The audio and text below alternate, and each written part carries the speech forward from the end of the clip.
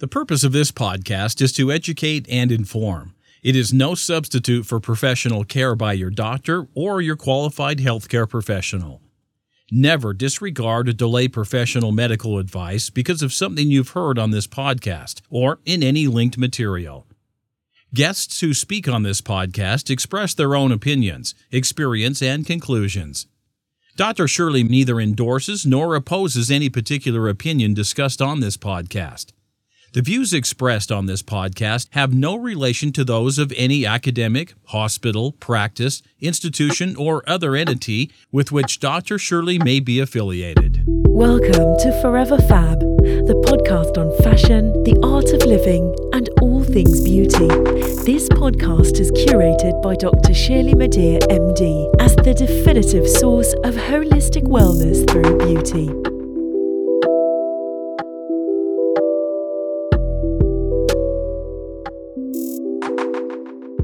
Welcome to Forever Fab, the podcast dedicated to fashion, the art of living well or wellness, and all things beauty. I'm your host, Dr. Shirley Madere, the founder of the Holistic Plastic Surgery Philosophy and your purveyor of this definitive source of living a beautiful and fabulous life. In this podcast, I like to have intelligent and fun discussions around some of the things that I have enjoyed and some of the things that move me with joy, namely fashion, art, wellness, and the many faces of beauty. I engage in conversations that inspire, motivate, educate, empower, and hopefully to help make the world a more beautiful place. I keep it refreshing and real, educational and entertaining, scientific, and of course, fabulous. This week's episode is dedicated to bold confidence. The name of the episode is How to Change the World 1 Million Girls at a Time. This is my interview with Hannah Nattu or Hannah Tunis. Hannah Nattu or Hannah Tunis is a tour de force. On her way to building an empire of service, the pageant queen turned entrepreneur and humanitarian has been a trailblazer in the pursuit of empowering girls and young women and helping them to live to their fullest potential. Hannah is a St. John's University alumnus with a bachelor's degree in public relations and a minor in rhetoric. Heady stuff. She is also a United Nations Sustainable Development Goals advocate with a passion for youth development and global change. Having founded the 1 Million Girl campaign in 2013 and the PADS, which stands for Prepared and Driven for Success Project, she has indeed accomplished global change for good. She joins me today via StreamYard to discuss beauty, confidence, and how to lift up the global community. Welcome, Hannah. Congratulations on all of your success, and thank you so much for becoming a beautiful member of the Forever Fab community. Welcome. Thank you. Thank you for having me, Dr. Shirley. That was such an amazing intro. I'm like, wait, what? I did that? It's all you. I didn't make any of it up. Clearly, you gave me all the material for that intro because when you hear it, it's just different. You know, it's different right? when you hear it. Yeah, but I'm so happy to be here. Thank you for having me. Well, let's pause on that for a second. Take a moment and hear the words that I just repeated. You did all that. You are doing all of that. That's all you. So take a moment, bask in it. Woosai. Yeah, just yes. Yes. Shall we get to the questions, lovely? We shall. And I love that you just did that accent because I do it all the time. Oh, we're going to have fun. We're going to have fun. Dip into it anytime you want. So, describe your journey, please. It has been an illustrious one so far. Where are you from and how did you arrive? Because you have arrived.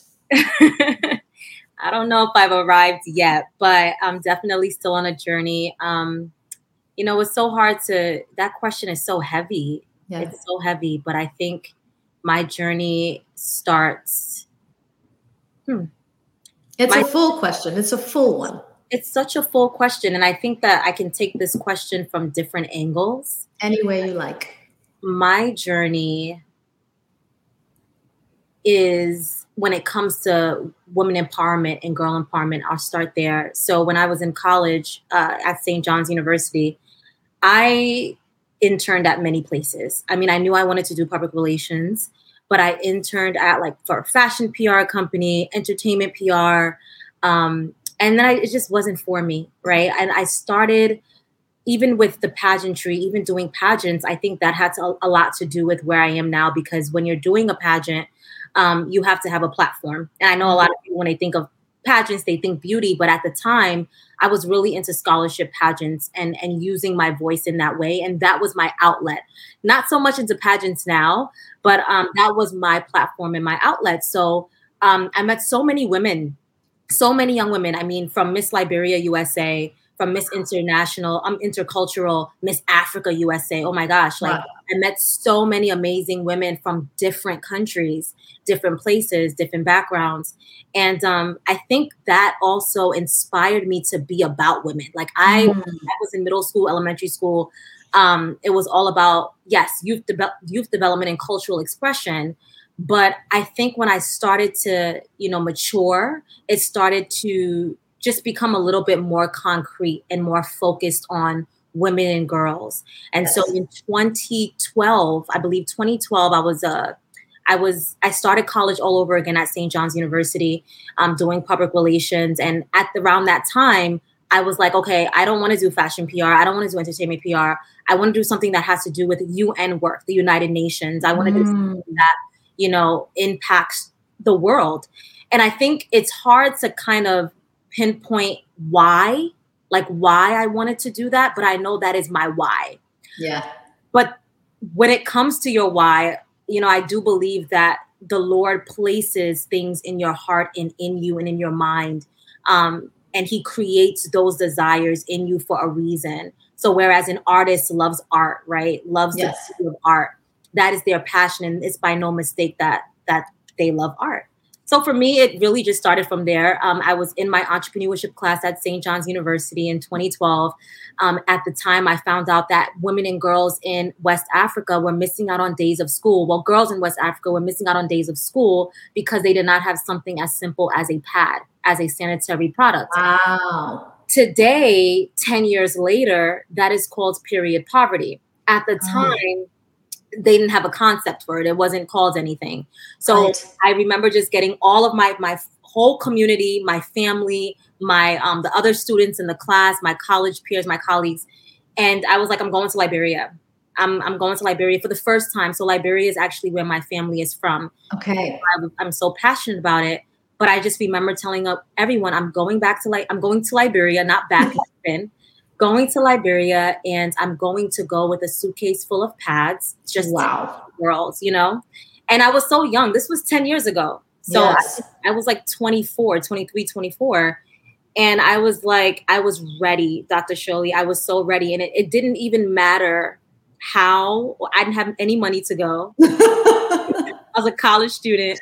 And I just raised the money. So many people donated pads. I raised enough money to get a plane ticket, a round trip ticket from Monrovia. And that's where 1 Million Girls starts. That's where the journey starts. And since then, it has been a confirmation every year, divine confirmation that this is exactly what I'm supposed to be doing.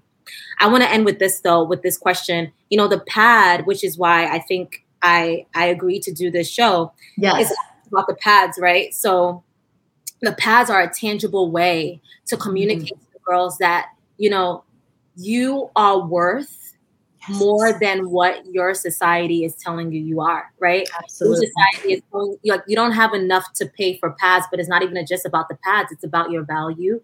It's about you getting an education. It's about your self-esteem. It's about your security. It's about your entrepreneurship. You know what I mean? So I think it became bigger than just the pads project.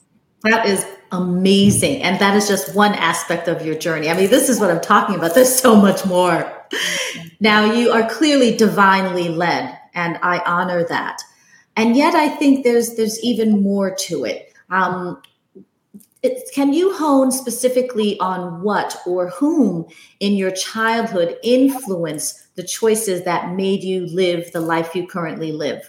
And you said that, you're made a certain way. And yes, that's true. But was there something in your childhood or someone in your childhood who specifically taught you this is my path? Yeah, that's a great question. So I think with me growing up, I grew up as a Christian, and I am Christian. But I think growing up, I grew up in a very charismatic Christian family. So my grandmother, she is a pastor. Okay. Yeah, she's Reverend Goodrich. She's a pastor, but she raised me for the majority of my childhood. She raised me.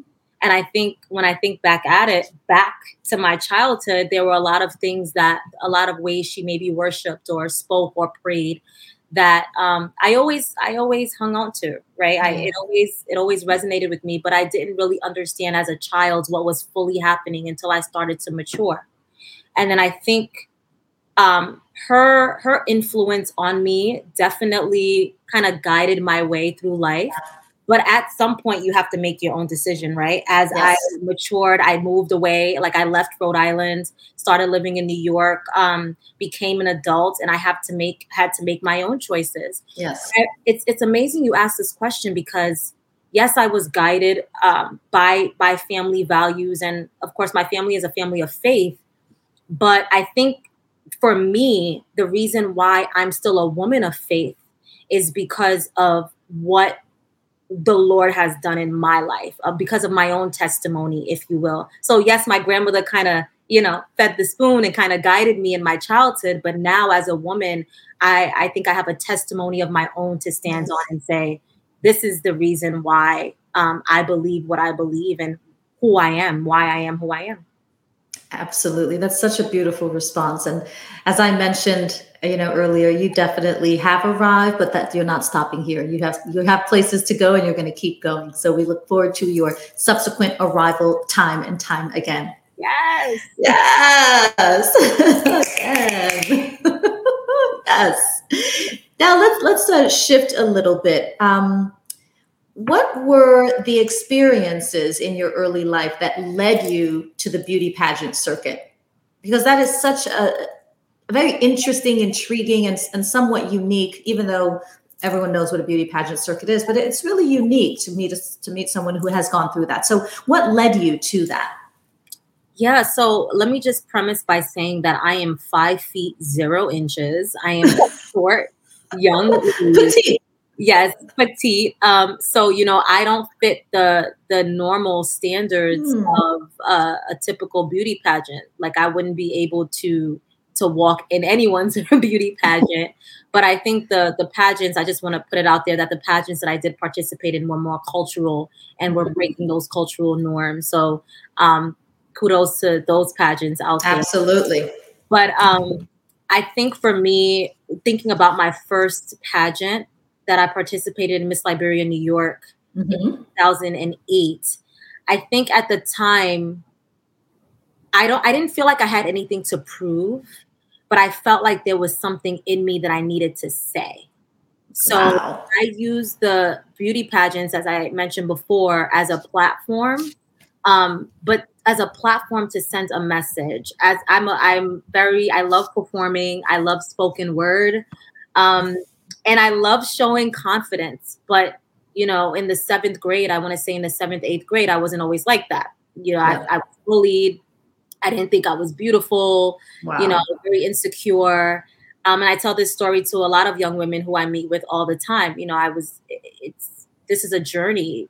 You being secure in who you are is a journey. Mm-hmm. And so I think that participating in the pageants gave me a space to be me, to speak. Strong, Black, and Beautiful was a poem I wrote in the 7th grade, and it kind of followed me throughout my pageant years. And that's basically what I did as my talent. I did spoken word. So just to answer your question, I participated in the pageants because I had something to say. Yeah. To use that platform to say it, regardless if I was 5 feet or not. You are going to hear me today. That's right. I am woman. I'm 5 feet, and hear me roar. Yes. So you use the cultural beauty pageants as a platform to say something. So you were, in essence, teaching people young girls, women, etc. What would you say, sort of on the flip side, that you learned or were taught through your involvement with these pageants, with these cultural pageants? Yeah, I think on the flip side, one of the things I learned maybe by doing the pageants So as I mentioned before, I'm not really into pageants anymore. Yes. But I do feel like on the flip side, I think I learned relationship building. Yeah, relationship building. Because so I'm still friends with so I was Miss Liberia, New York in 2008. Yes. And then there was Miss Liberia, PA, Pennsylvania, Miss Liberia, California, that's how we did it. Yes. So we had to share rooms with each other, as we did the national pageant in Pennsylvania. And I'm sorry, I'm like stumbling. But that's because you're excited. I'm very excited. I want to get it out so bad. So they had the shortest people, so they did it by height. So Miss Liberia, Pennsylvania, who is one of my very, very, very good friends, Mima, we were placed in the same room. And to this very day, we're friends. Like that is like my sister. So I think, besides the pageantry of it all, it's that relationship building. And also Miss Africa USA. So you just made me think of something. Miss Africa USA, I didn't win. That was the only pageant I did not win. I was first runner-up. Wow. I remember not liking that feeling. Because I was always used winning. To yeah. And Miss Africa USA, I think that so many family members came out, so many, they just were like, Hannah has this, Liberia for the win. And then, when that didn't happen, I really didn't know how to handle that. Wow. And to be honest, I didn't know how to handle that. I was just like, wow, like I just lost. And we put in so much work and time. My mother was a pageant mom herself. So she was right there with me, making sure all the dresses were made, everything was done. And, to not take home the trophy that day, it was hard. So I think being in the pageants also helped me to not be the winner, being the second fiddle. That took me a while. It took me a while to learn how to do that. Like, it's not always about winning. It's not always about me. Sometimes it's about supporting someone else. So when that person does win, support her, right, with her. It's that was just a moment. It's not about you right now. That is so valuable. Absolutely valuable. So let's sort of wrap up that aspect of one of the things that you've done in your life. And let me ask a simple, but also maybe loaded question. How do you define beauty? I'm going to take a moment. Yes, please take a moment. I think for me, actually, Jana and also Hannah, I'm going to turn my lights on because it's getting dark for me. So I'll be right back. Okay. Jana, I think I'm going to do the same. Well, is my lighting? Your lighting looks fine. It'll be light. It would look good. What happened, Jana? Oh, she just asked me about her lighting. Oh yeah, you seem to be getting a little bit darker also, Hannah. Can you turn lights on or? Yep, I'm going to do that right now. Okay, perfect. Yeah, I was looking. I was like, why am I doing? Then I realized I have the curtains open and it's getting dark. So this helps a little bit. It won't last too long, but we probably will be wrapping up in like half an hour or so. So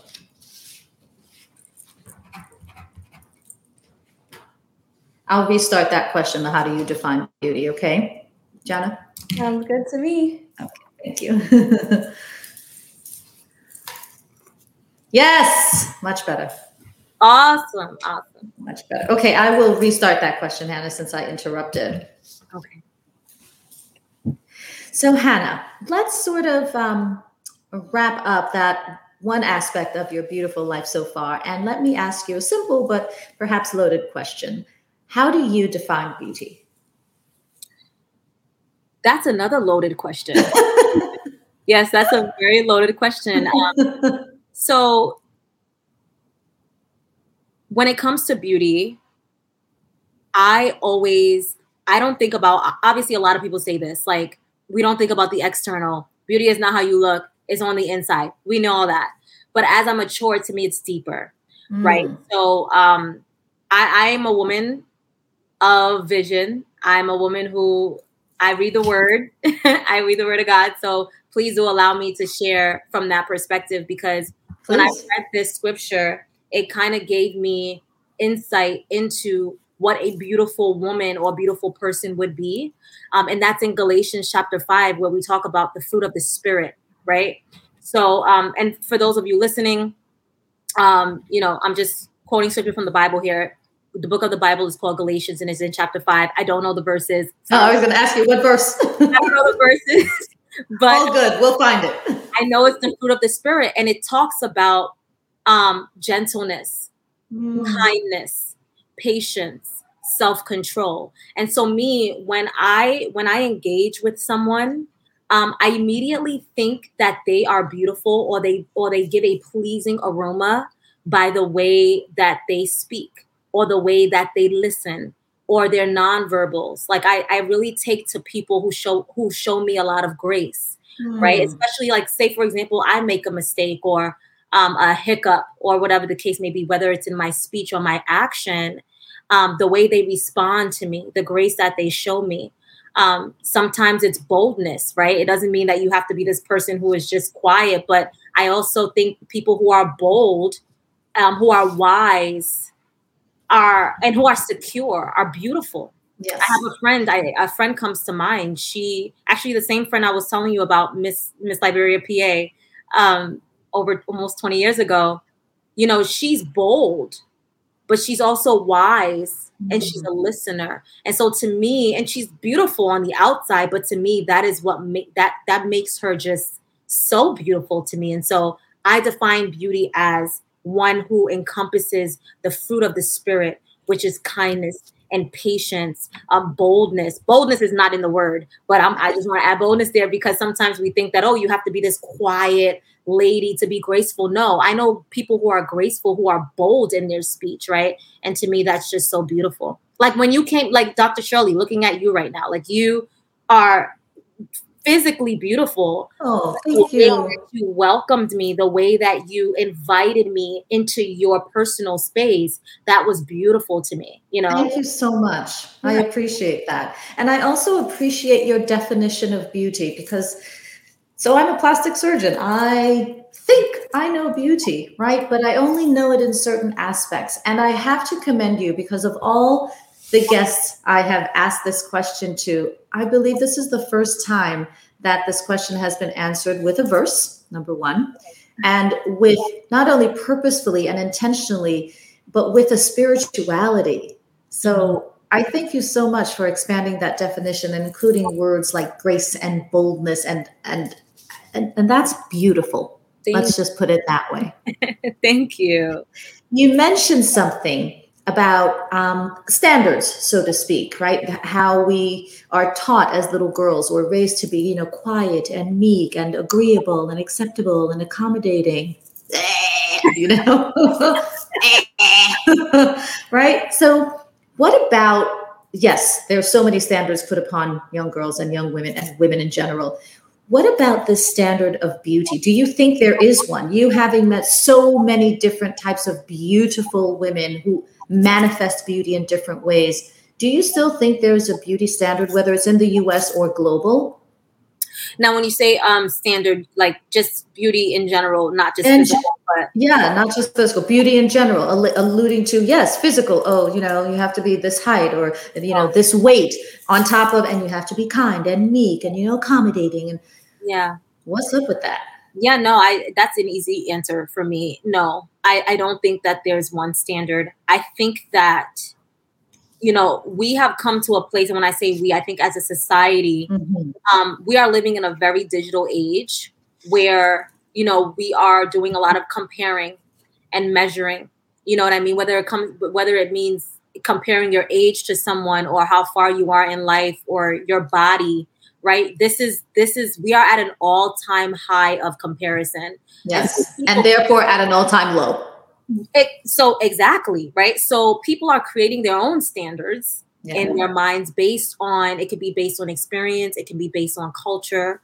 But I think for me, there isn't a standard. But I do think, I don't have all of the answers, but what comes to mind is, rather than us thinking so much about the external, I think that it would benefit us the most if we look at like the internal, because what my friend's path is, the path of my friends or the path of a coworker or whatever the case may be, it doesn't mean that's my path, right? That's right. So it can't be one standard, in my opinion. It has to be different standards, or, I hope I'm answering that question right, but I feel like there's no standard when it comes to that, but rather we should be introspective. Yeah.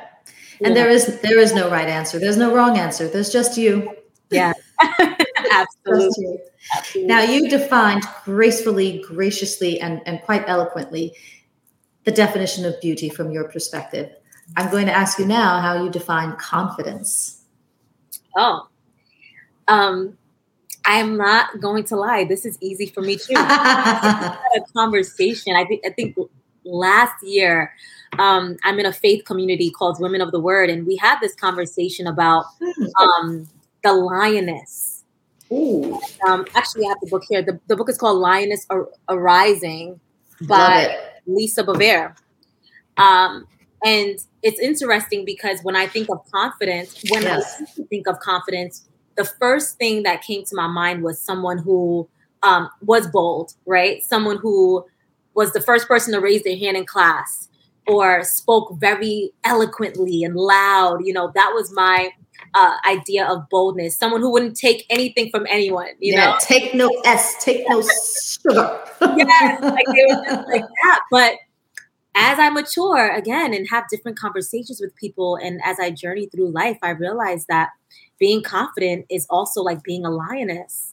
A lioness is, don't get me wrong, she is bold when she needs to be. She goes after what she needs to go after when the time is right for her to act. But she is also a woman. The lioness is grace, right? Oh, yeah. The lioness is, sometimes silent. So yes, it's okay to be loud. It's okay to be bold. It's okay to be expressive, but it's also okay for confidence to be quiet, body posture, listening. You know what I'm saying? I know women who, when they walk through the door, they don't have to say anything really. It's your presence. It's you showing up. And so I think, I would define confidence as being a lioness. You don't always have to speak. Quick to speak. What is the saying? Quick to listen, slow to speak. Yeah, that's right. Yes. But when you speak with authority. Yes. And you speak with, certainty and security. Exactly. So, yeah. Another brilliant definition. Thank you so much. I'm going to pick that book up. I am. Lioness Arising. So good. Yeah. By Lisa Bevere. Lisa Bevere. Thank you. Yeah. Now, in addition to some of the women with whom you practice your faith and your friends, who would you say inspires you? Mm-hmm.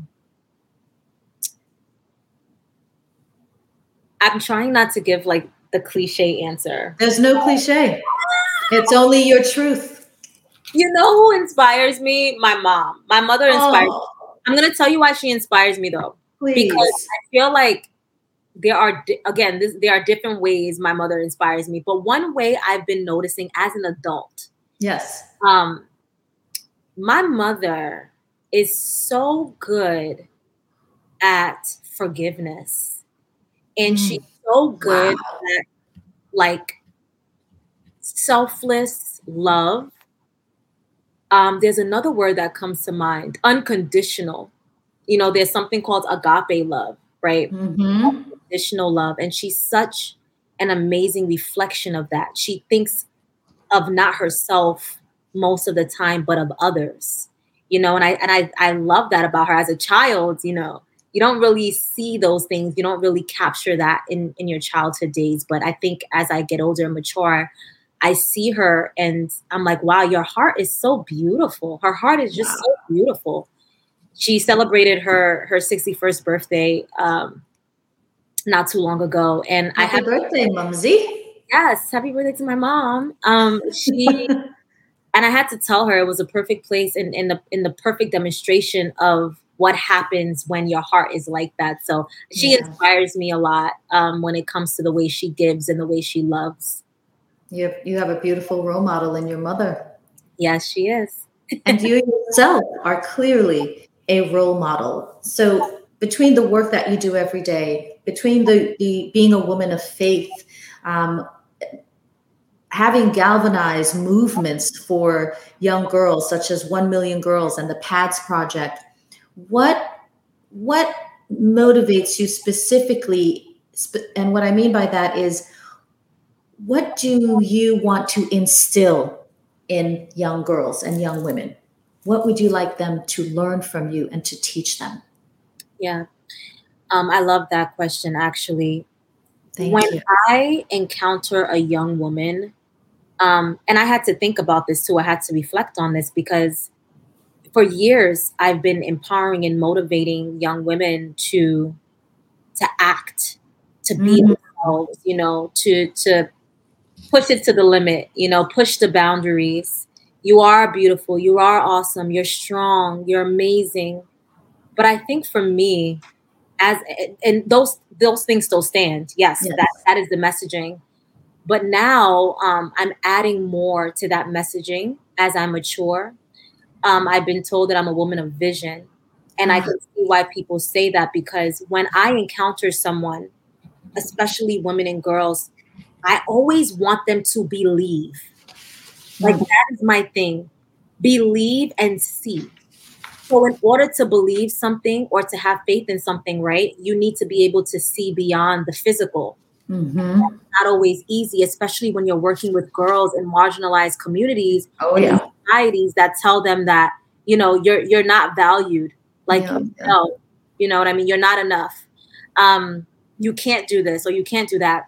I think for me, my goal and my calling, a part of my calling, is to ensure that every girl understands and knows that you can be a person of vision regardless of your circumstances. And I think it starts with that. Like, anything that you really want to do really starts with vision. I have conversations with my friends all the time, and we make jokes. Like, I'm a person of vision, but also sometimes I need help with the little details. And then I have friends who are really good with the details, but they need help with that vision. Yeah. We kind of balance each other out. We can't live without the other, but it really starts with vision. Can you even see it? So Dr. Shirley, I can tell you over and over again, one day you're going to be a doctor. One day you're going to be this. One day you're going to be that. But if you cannot create that vision, it's just going to be a bunch of words. So I think for me, I'm at a place where I'm empowering young women to have vision and to see the bigger picture of what their purpose is. But it sounds as if you're doing it these days and more recently from a more holistic perspective, not just see it, but also believe it, observe it, feel it. Yes. Get all up in it. Yes. Because then the next step is, all right, you have the vision, now write it down and make it plain. Another scripture, right? Write the vision and make it plain. So now it's like, boom, you have the vision. Now write it down, like, believe it. And then now speak it. I don't mean to go on a tangent, but I just told a couple of other friends the other day, I had a little testimony. I went to bed, woke up in the morning, and I just felt so attacked in the mind. Like, I just felt, and when I say I felt attacked, I got up feeling very unvalidated, unloved. There were just so many thoughts that were going through my mind that were so dangerous. And so when I say dangerous, I mean, it was insecure thoughts. It was thoughts that were belittling, right? And it was not healthy. And it was, what I'm learning is, we go through things as humans. I forget the woman who said this, but you don't make those things a mindset. It can be a moment, but don't make it a mindset. Yes. So I know that in that moment, that is not something I'm making a mindset. But I'm telling this story to say, it took about maybe 20 minutes for me to start speaking exactly what it is that I know to be true. So everything happening in my mind right now, all of the belittling, the insecurities, the anxiety, I don't know where it's coming from, maybe from work or whatever, but it ends right now. And then I start to speak it.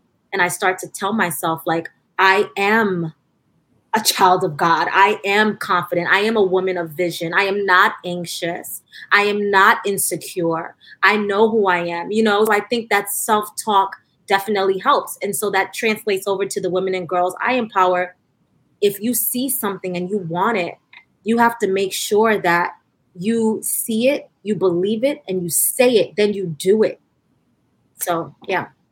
I love that you just said that you can have the self-talk where you say to yourself, this ends now. This negativity, this drama, this anxiety, it ends now. I am actually in control of my mind. My mind does not control me. Yeah. So I love that you can say to yourself, the same way that you're hearing, the voices in the monkey mind going crazy, you too can say to yourself, this ends now, now. And this brings us to the ending of part 1 of the Forever Fab podcast with my fabulous host, Hannah Tunis. Stay tuned for part 2. Thank you for listening to this week's episode of Forever Fab, the podcast on fashion, the art of living, and all things beauty, curated by Dr. Shirley Madea, MD. Live beautifully and help make the world a more beautiful place.